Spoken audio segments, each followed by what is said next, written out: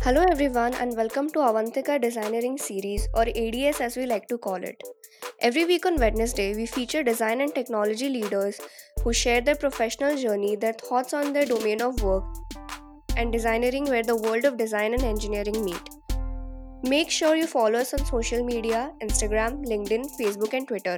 And with that, let's continue with your show.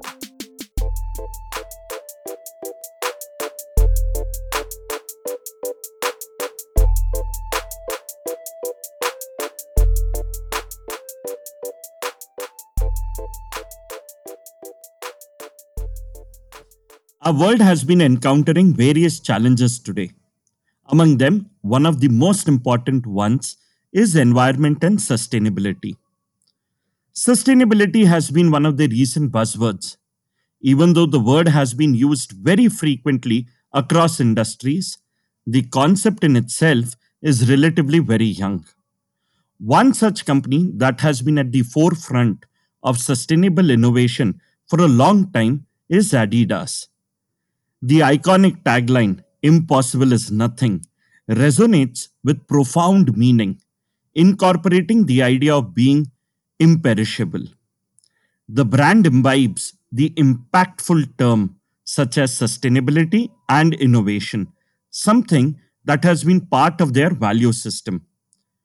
And today, we bring you the leader from Adidas who has worked globally, contributing and engaging in building sustainable solutions at Adidas.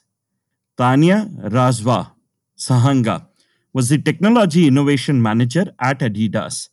With her passion for driving innovation in her organization, she has developed products that not only speak to people but also compel to become a part of their lifestyle. With this, let's get into a conversation with her on discovering designeering while talking about rethink, reuse, recycle. Thank you, Tanya. Thank you for joining us on Avantika Designeering series. It's a pleasure to host you on our show. Thank you, Rohit, for having me. I'm definitely very happy to be able to take part in your series. As I've shared, I love the vision of Avantika University, so thank you for having me on the show. Thank you for that encouragement, Tanya. To start with, in the given COVID landscape, it has exposed a lot of things wrong with the way we live.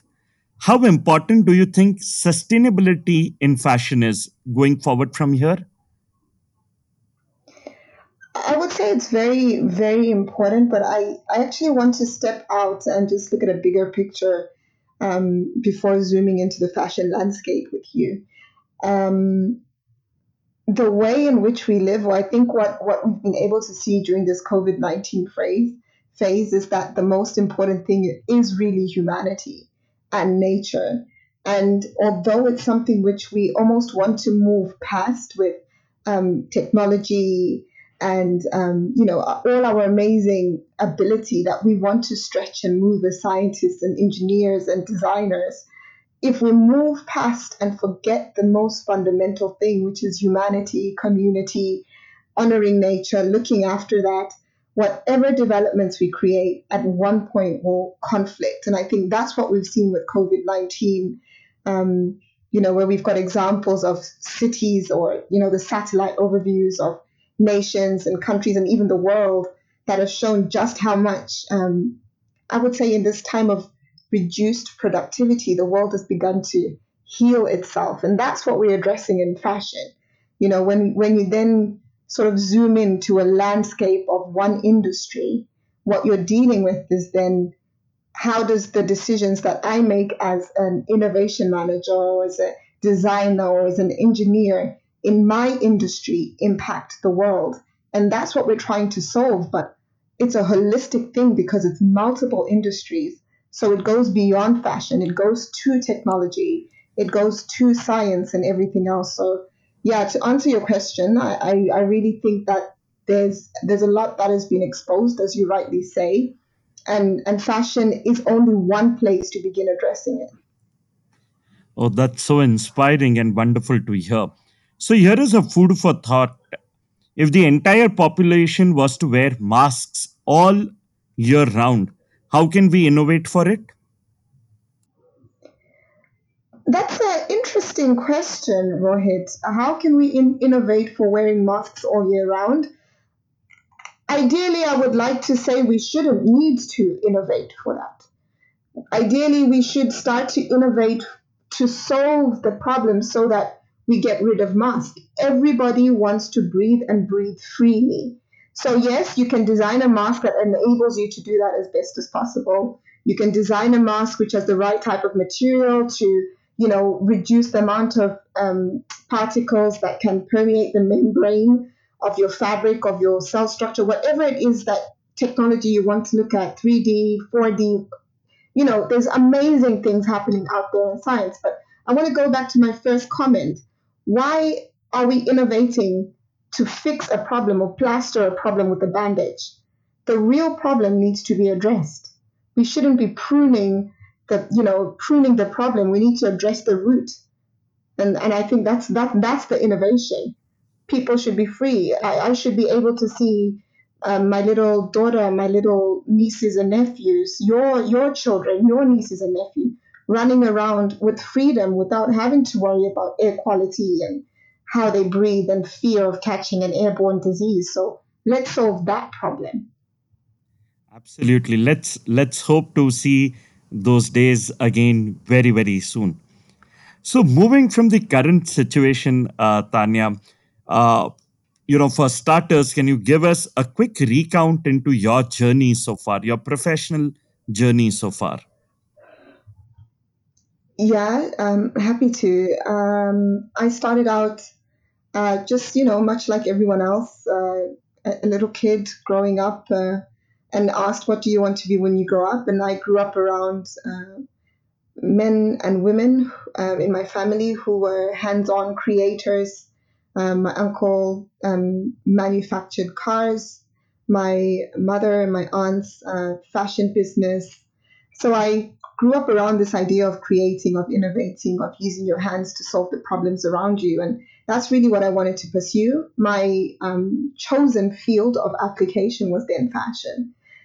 So I wanted to learn how to make clothes, and I went back and I literally lead, and I still do this today. I always lead by the question. My question was simple: how do you make clothes? So I learned how to sew. Once I learned how to sew, my question was, how do you make the fabric? Right? Because great, I'm buying the fabric, I'm buying the pattern. So I went back to university, and that's what I studied: textile engineering. Learned how to make fabrics, learned how to engineer my own patterns for the garments, and then I wanted to work in industry. So it was, where's the peak of application that I can go into? And I'd worked for two other companies already in the fashion industry, and I ended up in the sports world, sporting innovation environment, because for me that was a level 10 of application of what fashion ought to do. So that meant I ended up in Adidas, which is an amazing place to be. I was in the innovation team, so really core central part of the brand where all of the innovations happened. Worked on some of the 2012 product campaigns, worked on some of the innovations that were used in the Tour de France, worked on some of the innovations that were used in the World Cup, and learned the commercial side of the business, how that machinery all works globally, the interactions, China, Turkey, literally the whole world, Europe, America. And then went back into the innovation world, stepped out of the commercialization part of the business, and started really applying that towards solving um, issues such as sustainability, and then understanding that technology is a tool, understanding that textiles are a tool, and how do you then begin to create product to answer questions. And so that's where you start to see then my presence in a more open platform with Futurecraft Loop, and sharing with the world some of the work that myself and the team that I was leading did. And I think that's really been my journey, and now taking it a step forward.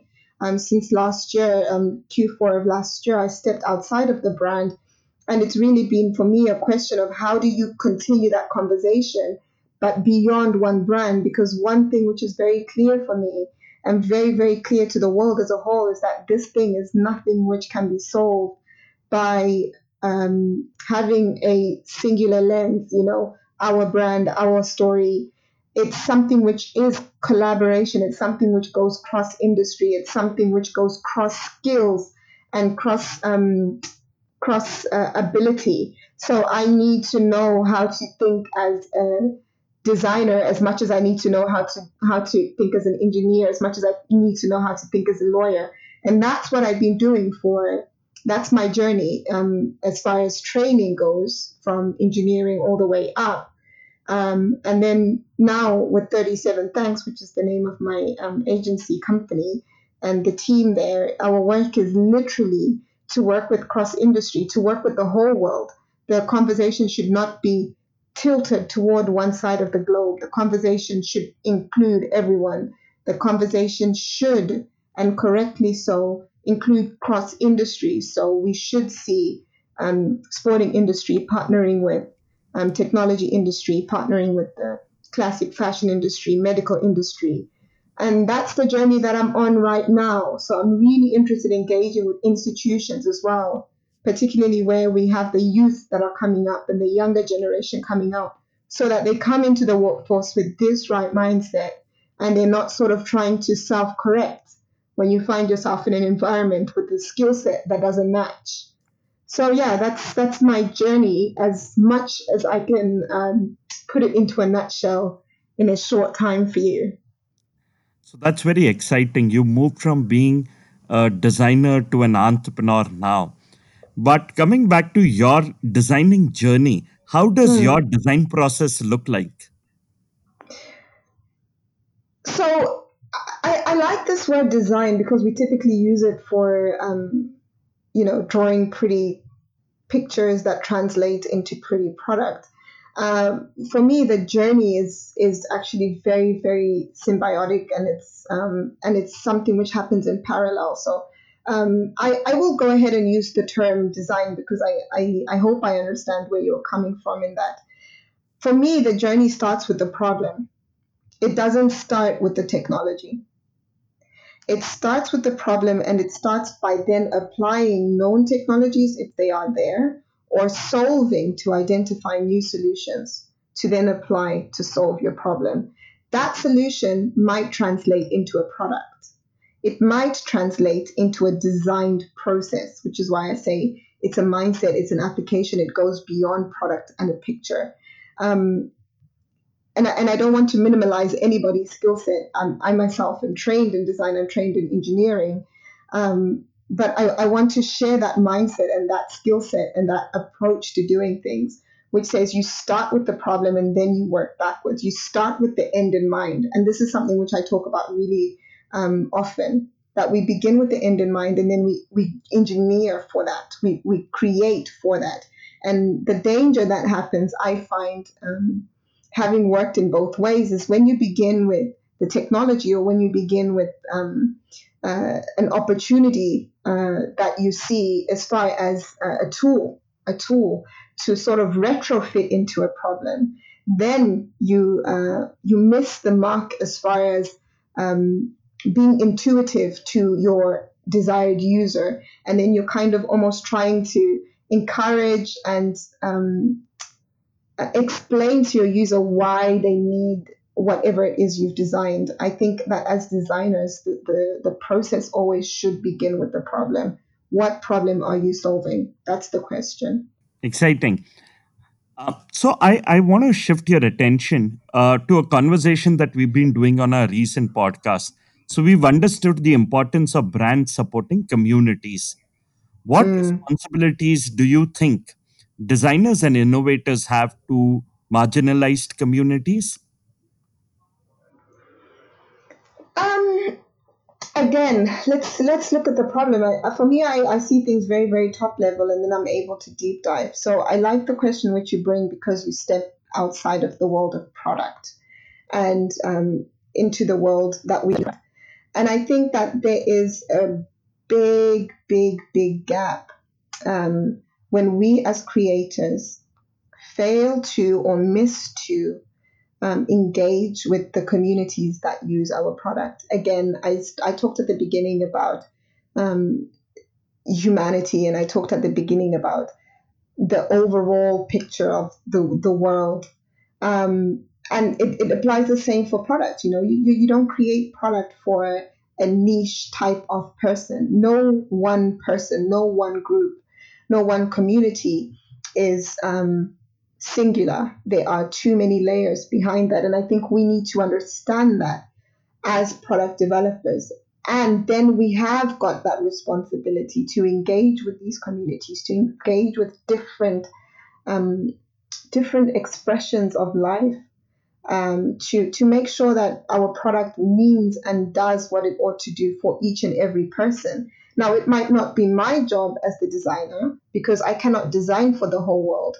But what it should not be is that there's one design that's sort of retrofitted into people's lives. It ought to be that there are multiple designers, which is why I say, even in the sustainability conversation, it cannot be a conversation which is dominated or leaned toward one side of the globe. It needs to be a conversation which takes everybody along and has platform for everybody's voice to be heard. Because what works for me living in Germany may not work for you living in India.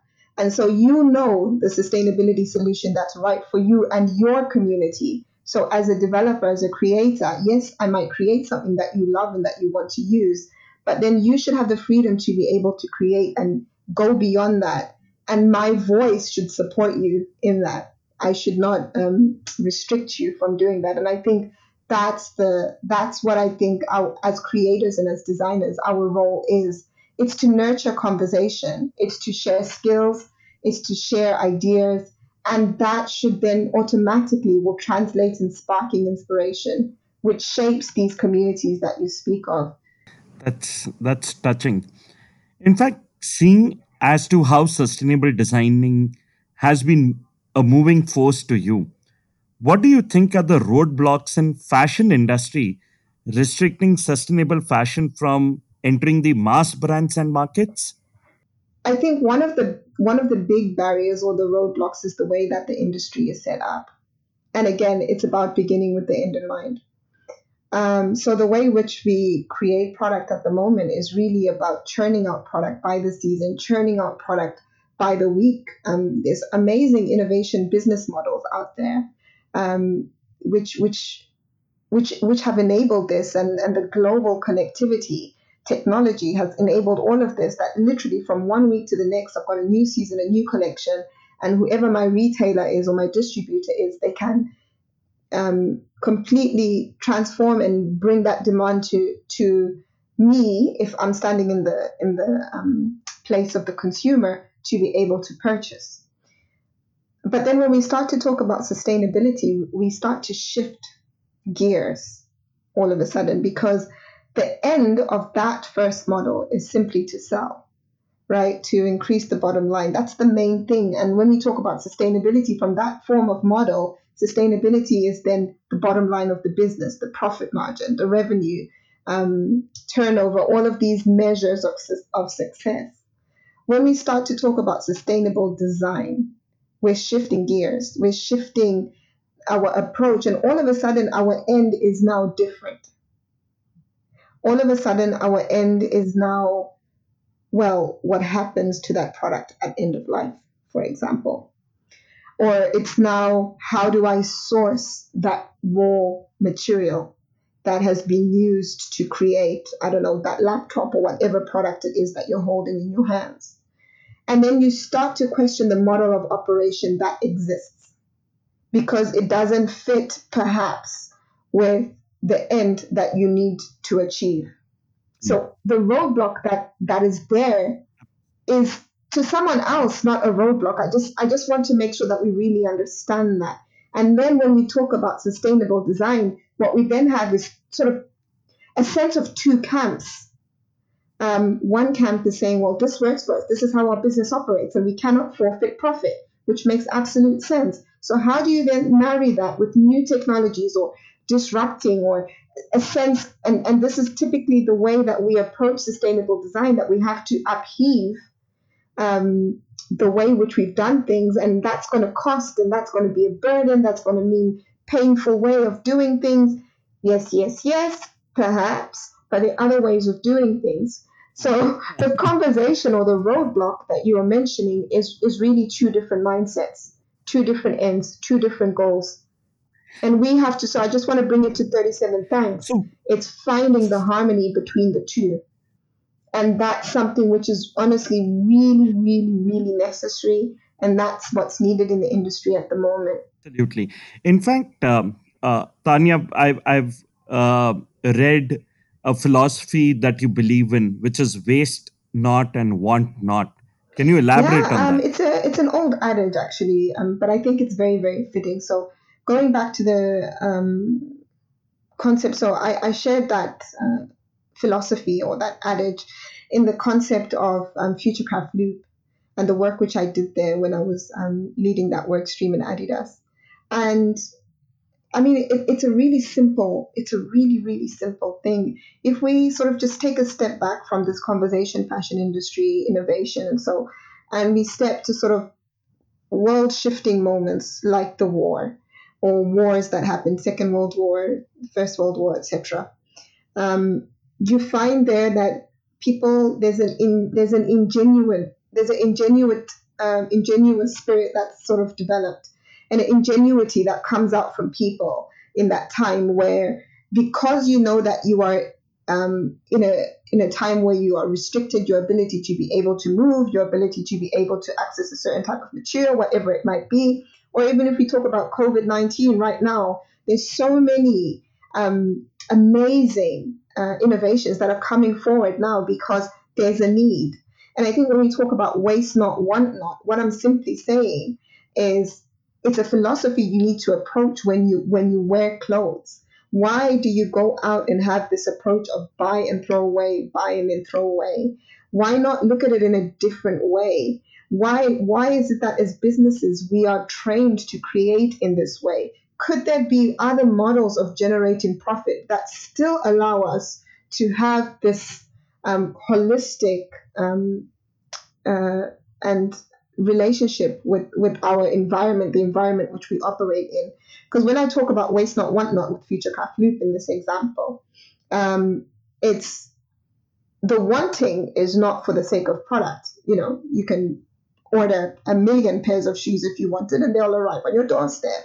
The wanting is the cost that that's doing to the environment. It's the cost that's costing us for tomorrow. Our ability, as far as access to the resource that, you know, the raw oil that I need, the crude oil that I need to be able to transform into whatever form of monomer, which is transformed into polymers, which then additives and this, that, and the other. And you move across the whole value chain. That's now being compromised because of the way I've just been churning out. And that's sort of the mindset which I'm questioning and which I question with that statement: waste not, want not. If we don't waste, we will not want. If we understand, in other words, understanding the value of what you are holding and not taking it for granted allows you to always have to be in a constant state of being provided for and having enough and never needing to lack, because you understand that every single thing serves a purpose and serves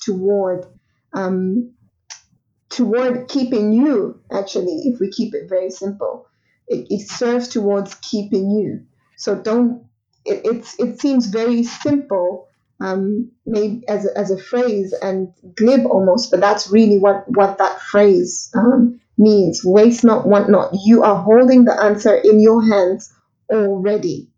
And if we start to look at that in terms of business models, you look around the world and you see, I look and there's amazing, amazing sustainability innovations. I've been very, very fortunate to work on multiple. Not all are public, not all are known. And not all I'm able to share yet because they're new ventures that I'm working on with other companies.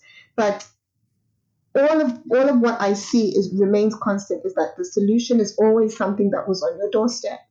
We almost never have to go too far to find it. And that's the idea of waste not, want not. Change your perspective. What are you holding and what can you do with it? I hope and we truly believe that, if each of our listeners and everyone here can start adopting this principle, I think the world can be a very, very beautiful place to live in. Oh yeah, can I just add to that? Sorry to cut you in, Rohit.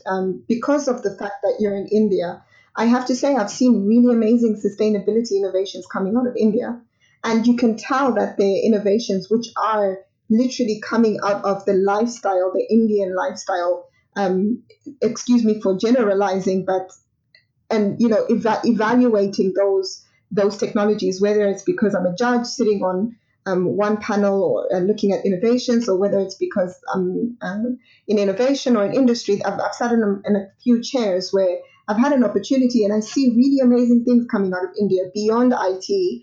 Um, and I think it goes to that sort of mindset again. And I always find that the truest innovations, the most meaningful innovations, and the ones which really are applicable in life are the ones that come from the way that's intuitive and true to the way you live. And I honestly really have to say that India is one of the countries which I'm quite fascinated by when it comes to that perspective. So yeah, waste not, want not is something that I'm seeing already and have seen coming from there, and a couple of examples come to mind.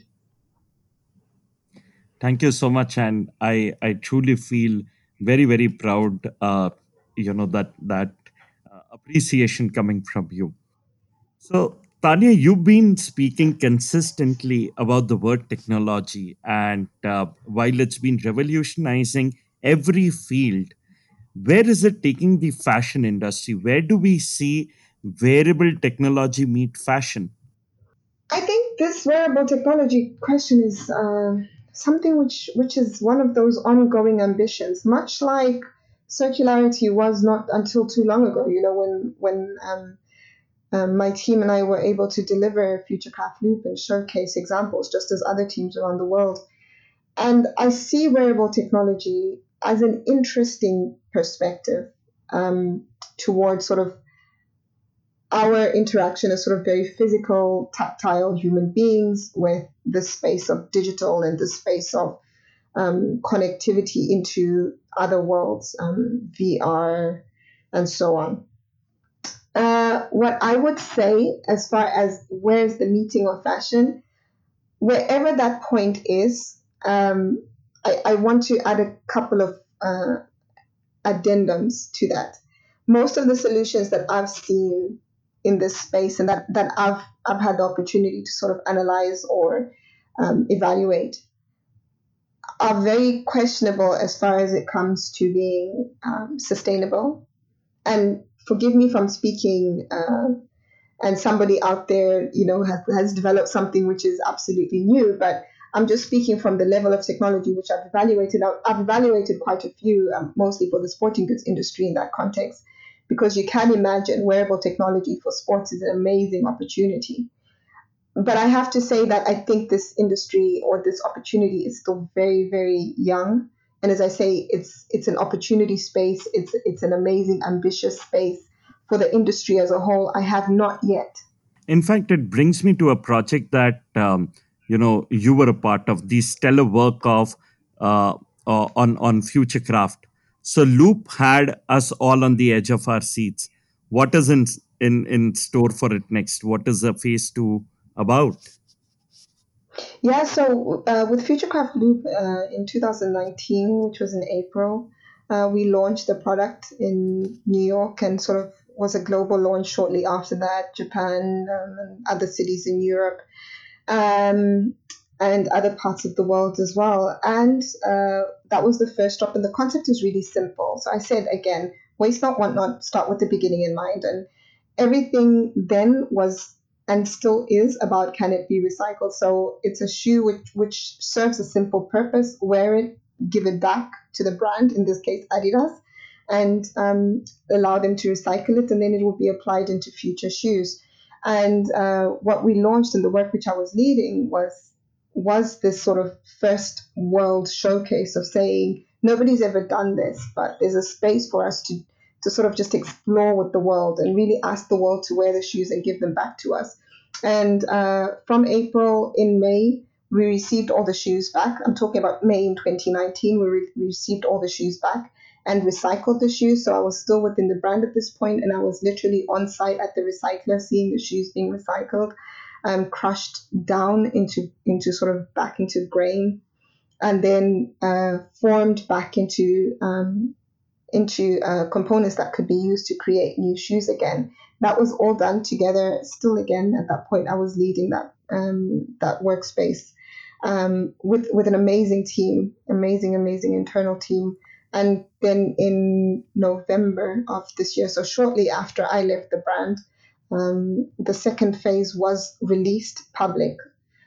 So I just want to explain that that was launched in April 2019 to a set amount of users. So they were carefully selected wearers. So they were not on a public domain for purchase. They were seeded, which means given for free. And then in November, we did the same. So the people who gave back the shoe were allowed to receive the second generation of shoe, from, which was made including components from the first one, and only the people who gave back the shoe could wear the second phase, and that's second phase right now. So that's already happened, and I can speak to that, obviously having been an active part of that work. And what I can say is that the work definitely continues. However, I will then not speak too much more into that. As I say, I'm not representing the brand anymore after that phase of work. But what I can definitely confirm and share to you is that that concept was shared to the world, was proved on a global scale, and the world joined into sort of this open space of, as a brand, as a team, as innovators, making ourselves vulnerable and saying, okay, guys, I think we just need to go out there and share with the world what we've got and see what happens, see what comes back. And those that engaged with us really did engage, got it. And then for their engagement also were able to wear shoes that had been made from shoes that they previously worn again. And yeah, that's the reality. And that's real. It's no longer an ambition. It is real. It's being done. Absolutely. In fact, Tanya, we at Avantika University coined a term called as designeering, which is based on the ideology where the world of design and technology blend. Yeah, absolutely. This is what I mentioned at the beginning, that I'm a big fan of the concept of Antica University. Um, because of the fact that you take this sort of hybrid, I call it hybrid, approach to skills and mindset. And I talked about that again, sort of, I touched on it a little bit when it came to my journey. Not easy to summarize over almost 2 decades of work, in a few lines, or decade and a half. But for me, design and engineering absolutely goes together. And I would even stretch that a bit further. And I would say it's more than just design and technology, or design and engineering, because those are fairly intuitive fits. But I think somehow our systems of educations are not yet caught up to the fact that the reality is we need to have this hybrid mindset and this hybrid skill set in the working environment. So I'm happy to hear that there are universities around the world who are doing that, and I think that's a really exciting space to be in. And I'm like I mentioned that when we first met in India, and to all the other times we've spoken, I think Avantica's model as a university is very noble and is very timely, and I cannot wait to just hear more of what you guys do and what comes from that. Thank you. Thank you so much for that appreciation again. So, Tanya, with this, we move on to our segment called as Gyan Vyan. It's an exciting rapid fire round. And here is where I'm going to throw up some questions to you, and we would like to hear your top of the mind responses. So, are you ready for this? Absolutely, let's go for it. All right, Tanya. So, if you were a part of shoe in your firm, what part of the shoe would you be? Would you be the sole? Would you be the laces, the midsole, sock liner, or something else? I would be the color. I would be the pigment. I would be I would be the thing that causes it to be beautiful, that causes to be attractive and still functional. I would be the thing which is in every single part, you know? Excellent. That's exciting. Any Particular color? I don't have a favorite color. My color changes every season. Oh, okay, interesting. I would be a pigment which can change. My pigment this time round, honestly, I haven't thought about it. I would probably say a bright pink. Exciting. And Tanya, moving on to our next question. Any one major sustainable decision that you've made in your life? The decision not to waste. It's not a conscious decision. I just grew up like that, and I think taking that decision into my career is probably the most conscious decision I've made, and holding others up to accountability and making decisions in boardrooms that upheld that. That's probably the most powerful thing when it comes to sustainability that I've done. So it's not the decision itself not to waste, but upholding that decision and honoring it in boardrooms, regardless of who I spoke to. So, an extended question of that, would you rather be able to erase all form of plastic waste in a snap, or have a material that can convert plastic into trees? Which one would you do? I would pick a third option. Sorry, I know that that might not be the option, but I would pick a third option. Why? Because I don't think plastic is bad. I just think that the way we started using it never had the end in mind, and now we are faced with, the results of that not being forward thinking. I would not want to change plastic into trees because I think trees are holistically beautiful on their own, and we learn the most from them. So I would pick a third option. I would want to see a material that does what nature can do instinctively within itself. Something which can form like plastic and then form like a tree at the end of its life. So I would like to see something that marries both worlds. Okay, that's exciting. So, which one are you, sneakers or heels? Both. It goes to the thing. I don't have a favorite. It depends on the world I'm in at the moment. But sneakers are always comfortable. Okay, okay. And one innovator that inspires you. That's a very good question. I've not thought about. To answer you quickly, my mom. Okay, and why? Why your mom? Why your mom? She's just good all round. I can't say it more than that. Okay, so the last exciting and fun one. Which food do you wish could be converted into candy? Uh, which food do I wish could be converted into candy? Like sweets? Anything. Vegetables. Okay, and why? Because they're healthy? Yeah. Wouldn't that be amazing? You can take your healthy stuff and just eat it like candy. Oh, that was exciting, Tanya. That was such an interesting conversation with you, Thank you. talking about your passion for sustainability, your Absolutely. passion for environment. It was a pleasure hosting you on Avantika Designeering series. Thank you so much for joining us. Thank you for having me, Rohit, again. And amazing conversation with you. Take care. Take care.